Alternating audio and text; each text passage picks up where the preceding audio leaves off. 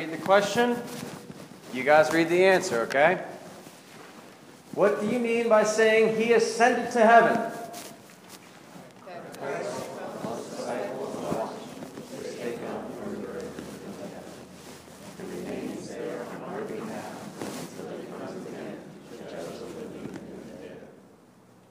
But isn't Christ with us until the end of the world as he promised us?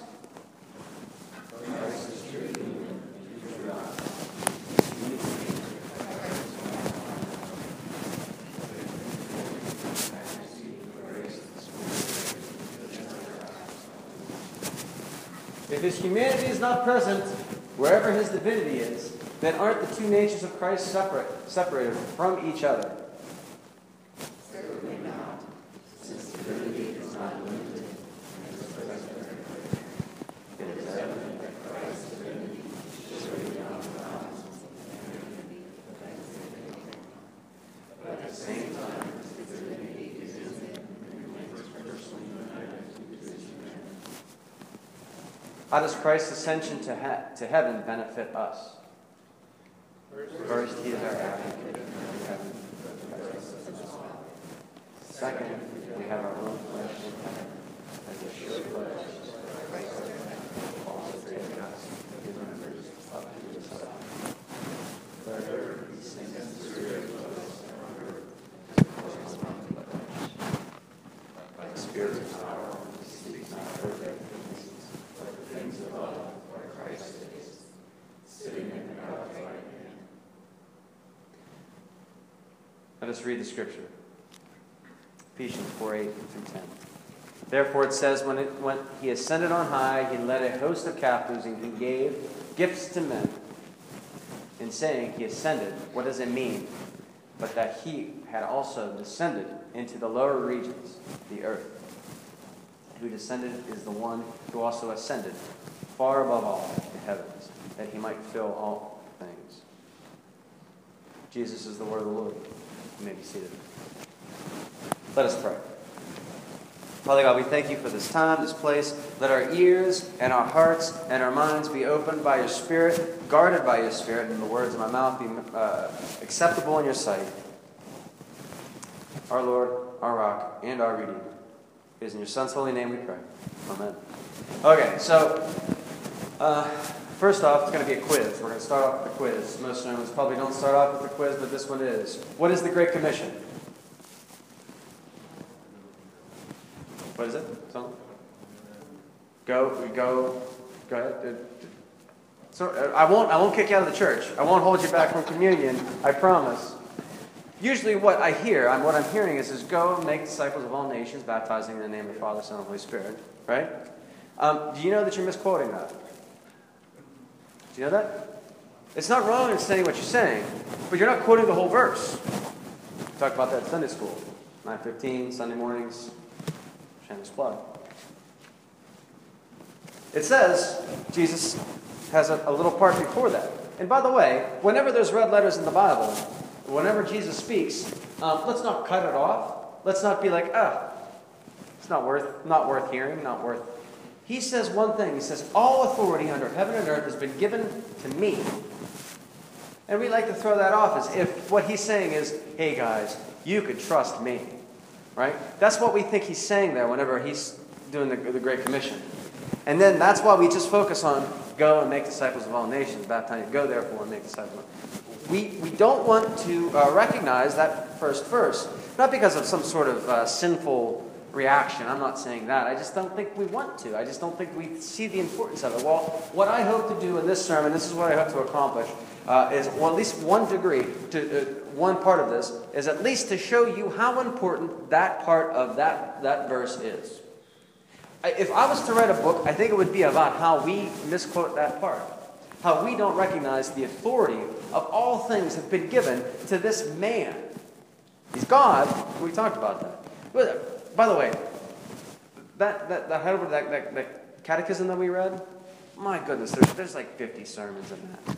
There's just so many things that could be said about what he's saying there. And so we may get to that point where I preach 50 sermons on that one, but I doubt it. I think I'm just picking a very particular part of what's been said in that catechism, which is the importance of the ascension. If you know anything about me, you know that I like to harbor and hammer that aspect. Why did we think it's just some sort of intermediary time, and we think that we are the ones that have to go make disciples, because he says, go and make disciples of all nations, baptizing them. But what he's saying there, what he is saying is I have given you the authority. I'm giving you the authority because I have been given the authority by the Father in heaven. We speak about this, and we don't recognize that he is the one giving you. He's using you. I'm sorry, folks, but you are a puppet of Jesus Christ's will. And he is wanting to use you. He's wanting to pull the strings in your life to make disciples of all nations. Because the authority has been given to him. We remove that aspect of our lives. This is that he has that authority, and he is active, and he's using you to make disciples of all nations. And if we had an underdeveloped understanding of the ascension, I'm standing over here a lot. Did you know this? I don't know why. It's just where I'm standing for some reason. I apologize. If we have an underdeveloped sense of the ascension, we don't recognize the importance of that little fragment. All authority under heaven and earth has been given to me. So, by having an underdeveloped sense of the ascension and what he is doing right now at the right hand of the Father, what we do is short-circuit the story of God. We short-circuit what Christ is up to. Right? This Ephesians passage gets at it to a degree. Let me reread it real quick. Therefore it says, when he ascended on high, he led a host of captives, and he gave gifts to men. Now, let me see, first off, let me say, what I can do is try to give you an illustration. I go over to Royal Manor all the time. And whenever there's a new kid that comes in midway through the year, it's common practice. As a matter of fact, Rick Oxley did this to me. This is he takes kind of a popular kid, and he has that popular kid, show the new kid around. And when I first got there, Rick had Dustin show me around. And the kid was, this kid's going to be a stand-up comedian, first off. I mean, this is a completely side story. This kid is hilarious. But also, he was a Christian kid, and his dad was a pastor. And so, he was immediately able to, talk to me about the importance. What do you plan to do here? What's going on? You know, he was just this fun little kid. But what he did was he showed me around. And he introduced me to other kids. And he introduced me he made my experience at Royal Manor a little bit normal, right? And that's what they do. Whenever you have a new kid who comes in, they usually pair that kid up with another person, someone who's already there, someone who's already in the presence of all those other people, and they kind of bring that new person along and makes them, orients them to the new atmosphere, right? This is illustration. This is a illustration of the ascension, of what Jesus Christ does for us in the ascension. When he ascends, he takes you, and he realizes you are not there. I'm talking about he takes you right now. He takes you from day one, and he starts drawing you into the presence of the Father. You know that? He starts taking you, and he starts getting you to feel comfortable in the presence of the Father. You know why you don't feel comfortable in the presence of the Father? No, this is the bad part of the story. You're a sinner. You are depraved. Surprise. If you know anything about me, and I said, what, you always got to never be surprised by your total depravity, right? That's one thing that I always say. And I get that from my one professor. Never be surprised, the Scottish man saying this. That's what you do. You never be surprised by that reality. You are so fractured from the Father. You are so removed from what God wants for you that you need him to become a human being. Come down and be like, come on, come. And make you feel comfortable in the presence of the Father. That's why we're supposed to worship Jesus. That's why we're supposed to love Jesus. Because he is slowly coaxing you, and sometimes actually very slowly coaxing you into the holy and righteous presence of the Father. Right? That's an illustration. Dustin, in this illustration, I'm sure he would be ecstatic to hear that I have compared him to Jesus in this way, is that he coaxes you along and makes you feel comfortable in the presence of the Father. And by being in the presence of the Father, by worshiping and being close to the Father, you are changed. We've seen this in the Bible. We've seen Moses do this. He was in the presence of the Father. He was in the presence of God in the form of a burning bush, by the way. Not actually, I'm talking about not actually in the presence of the Father, the way Christ is bringing us into the presence of the Father. He was just present as God was in a burning bush. And it says he came down and he radiated glory so much that he had to wear some sort of veil over his face. It changed his appearance so much. It changed who he was. And so I found out also that maybe our chromosomal change, it changed him so much in even his cellular level that he couldn't even be around other folks. His glory, it changed him so much that people who were so sinful saw the effect that God had on him, that he had to wear a veil. Take that in. You are more intimate with that same God. You are more intimate with that same God than Moses was. Do you know that? You have been affected far more as ones who are in love with Jesus, or those who have been affected by Jesus have been affected more so than Moses have been. Where's your veil? That comes from the ascension. It comes from the cross, but through the cross, he brings you to the presence of the Father. I'll tell you a quick story. I used to chew snuff. Do you know that? Did I ever tell that story before? Yeah, everyone, like the ladies are like, ugh. Yeah, and you should because it's gross. It's gross. It can be. Now, what I can tell you is this, that when I used to chew snuff, I used to chew it a lot. And I would chew it, and anytime that I tried quitting it before I knew Christ, before I started worshiping Jesus, I did not experience, I would always have horrible withdrawal. But what I experienced after I started seeking Christ, after he took my hand and said, come. And he started drawing me into the presence of the Father. He started drawing me closer to the Father. I got this overwhelming urge, this experience that I had that told me I need to quit. I need to quit chewing snuff. So what I did is I laid it down, and and this is I tell you, I promise you, I guarantee you, I'm not making this up. I'm not using this as an illustration and turning it up to make it more than what it was. I didn't have a single withdrawal. There was something missing in my day-to-day. I wasn't spitting on a regular basis. Gross, I get it. But God freed me of that. And I had a personal testimony of any attempt that I tried to do anything on my own, I couldn't do. But because I was drawn into the presence of the Father, because the Father drawn me closer to him through Jesus Christ by the power of the Holy Spirit, I had freedom. A part of me changed. And I can't explain why other than through the power of the Holy Spirit. That I tell you for sure.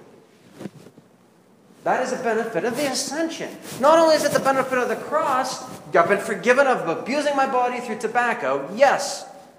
But not only that, by being drawn close to the presence of the Father, the one whose all authority under heaven and earth has been given to make a disciple, he's making me a disciple by drawing me close to the Father, by making me feel that presence, that beauty that once changed Moses' face, where others couldn't even see. He took snuff out of my life. That is good news.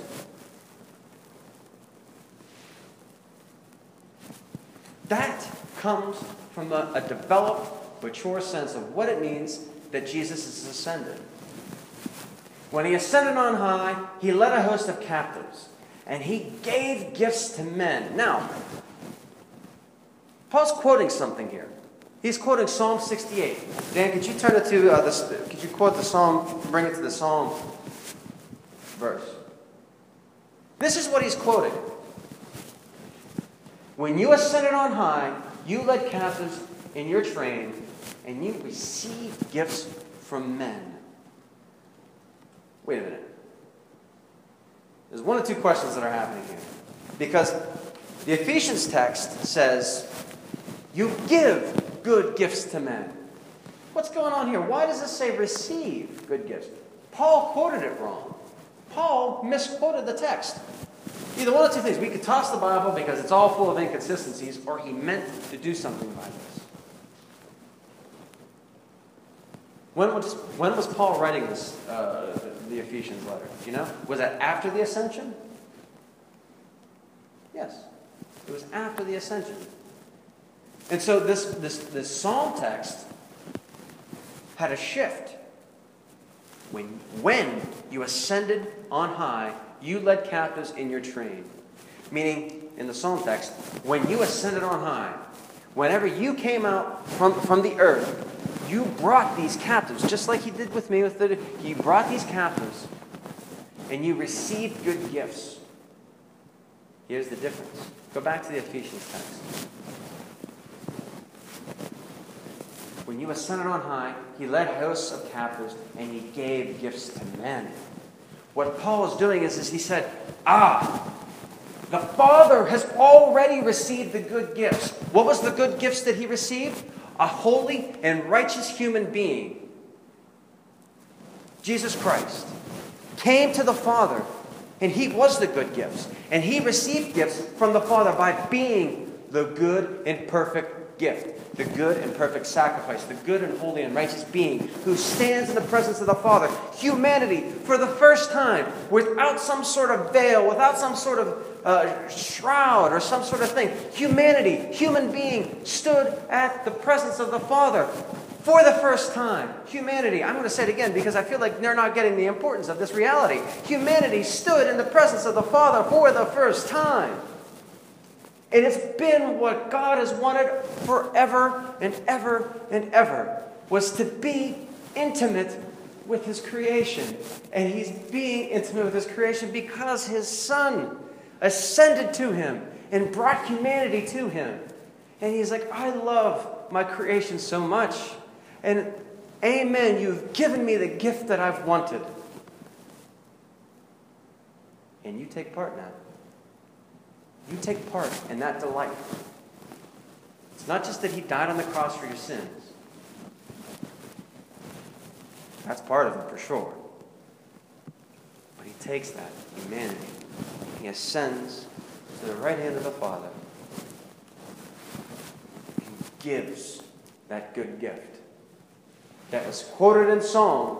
Men give good gifts to the ascended one. Paul's like, aha! Now he gives us good gifts. What did he give us? He gave us part of himself, the Holy Spirit, to us, to live in us, to be with us, to comfort us, to make us happy, to make us sad, to make us to comfort us when we grieve, to help us or more. By the way, Sunday school, that's what we talked about. Beautiful things that the Holy Spirit does. He gives us. It's beautiful. That's the gifts that we are receiving. Not only are we receiving that, we receive through the power of the Holy Spirit the one who brings us to the presence of the Father. Go to the next verse. You see, this next verse adds another layer to it. He ascended. What does it mean? But that he also descended into the lower regions of the earth. Now, if you know anything also about me, it's also the significance of what we know to be the incarnation. That God did not cease to leave this story up to its own devices. He was going to come and pierce time, and pierce existence, pierce space, and be in our presence by being a human being. He did not want to create any distance between us and humanity, or us and God, so much so that he was willing to become one of us. And so you have that. He descended to heaven, from heaven to earth, was born of a virgin. It's Apostles' Creed here, folks. And he became a human being. And by becoming a human being, he lived a life. And he started explaining to us. He became the Word. And John talks about this all the time. He was the Word of God to us. He was the Logos. The Word became flesh. Not only did he tell us things about what we are called to do, and sometimes we just kind of slog off like we do with the Great Commission, but also he lived certain things. He picked women, a prostitute, up out of the dirt, and he dusted her off, and he loved her. He took men who were crooked and wicked, and he forgave them and healed them. He did all of these things, all this stuff. He gave us as gifts. And we started to understand who this Creator God was because we looked into the face of Jesus Christ. Is everyone with me here? This is what our God has done for us. This is what our God has done for us. I can't jump him down enough for it.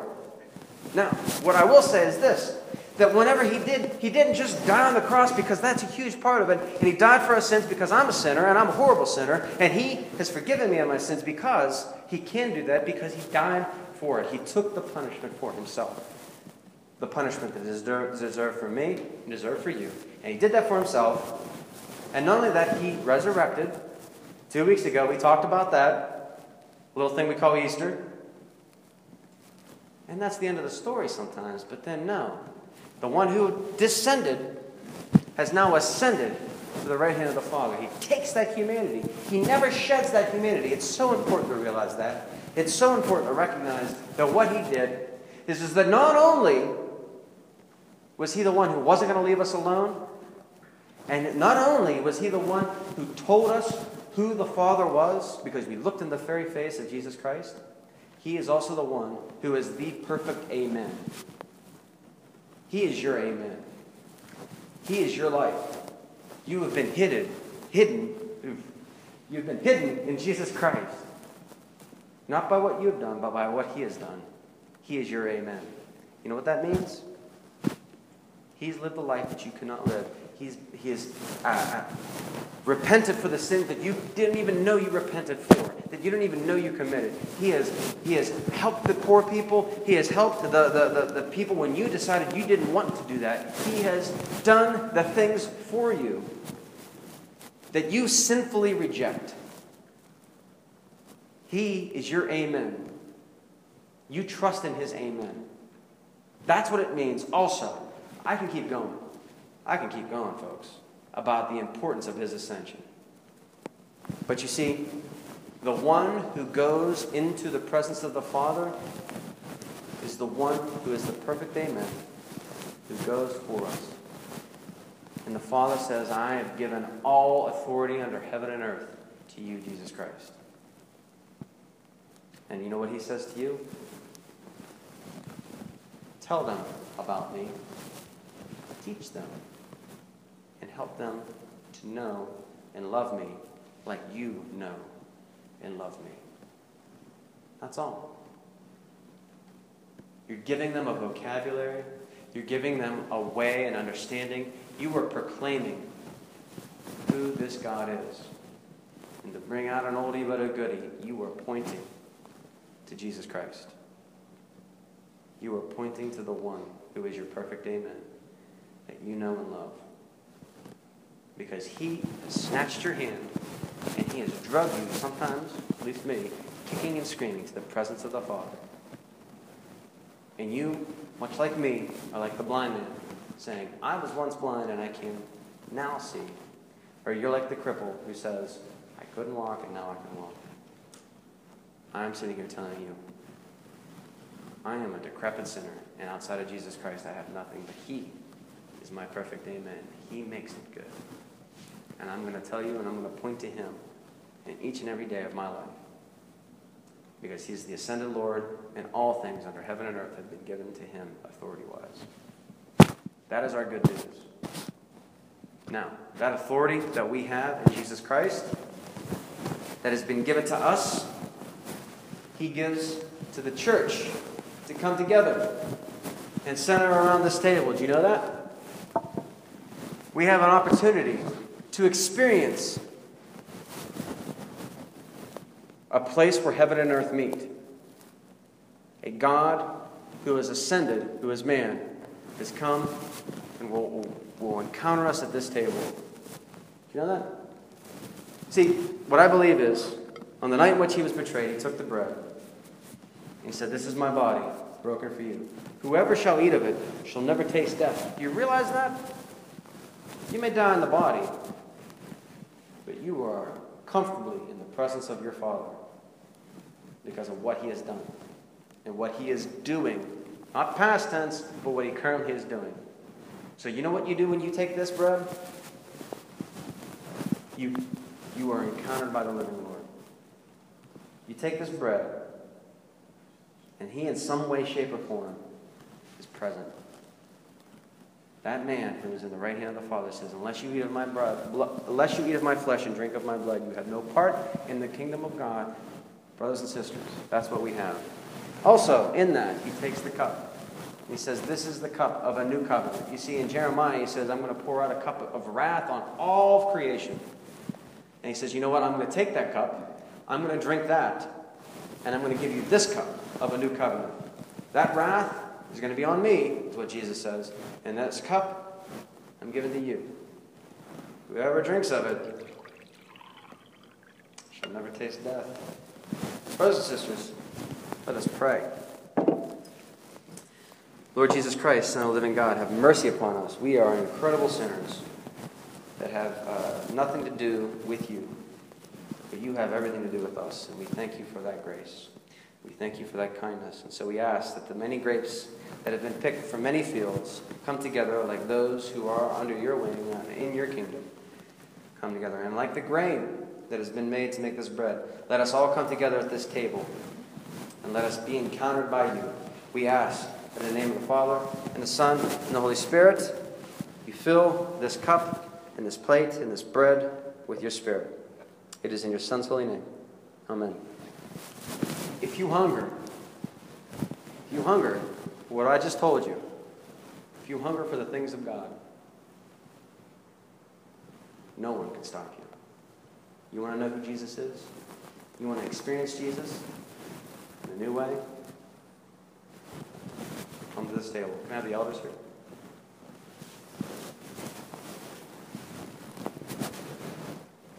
Let your heart be your hedge.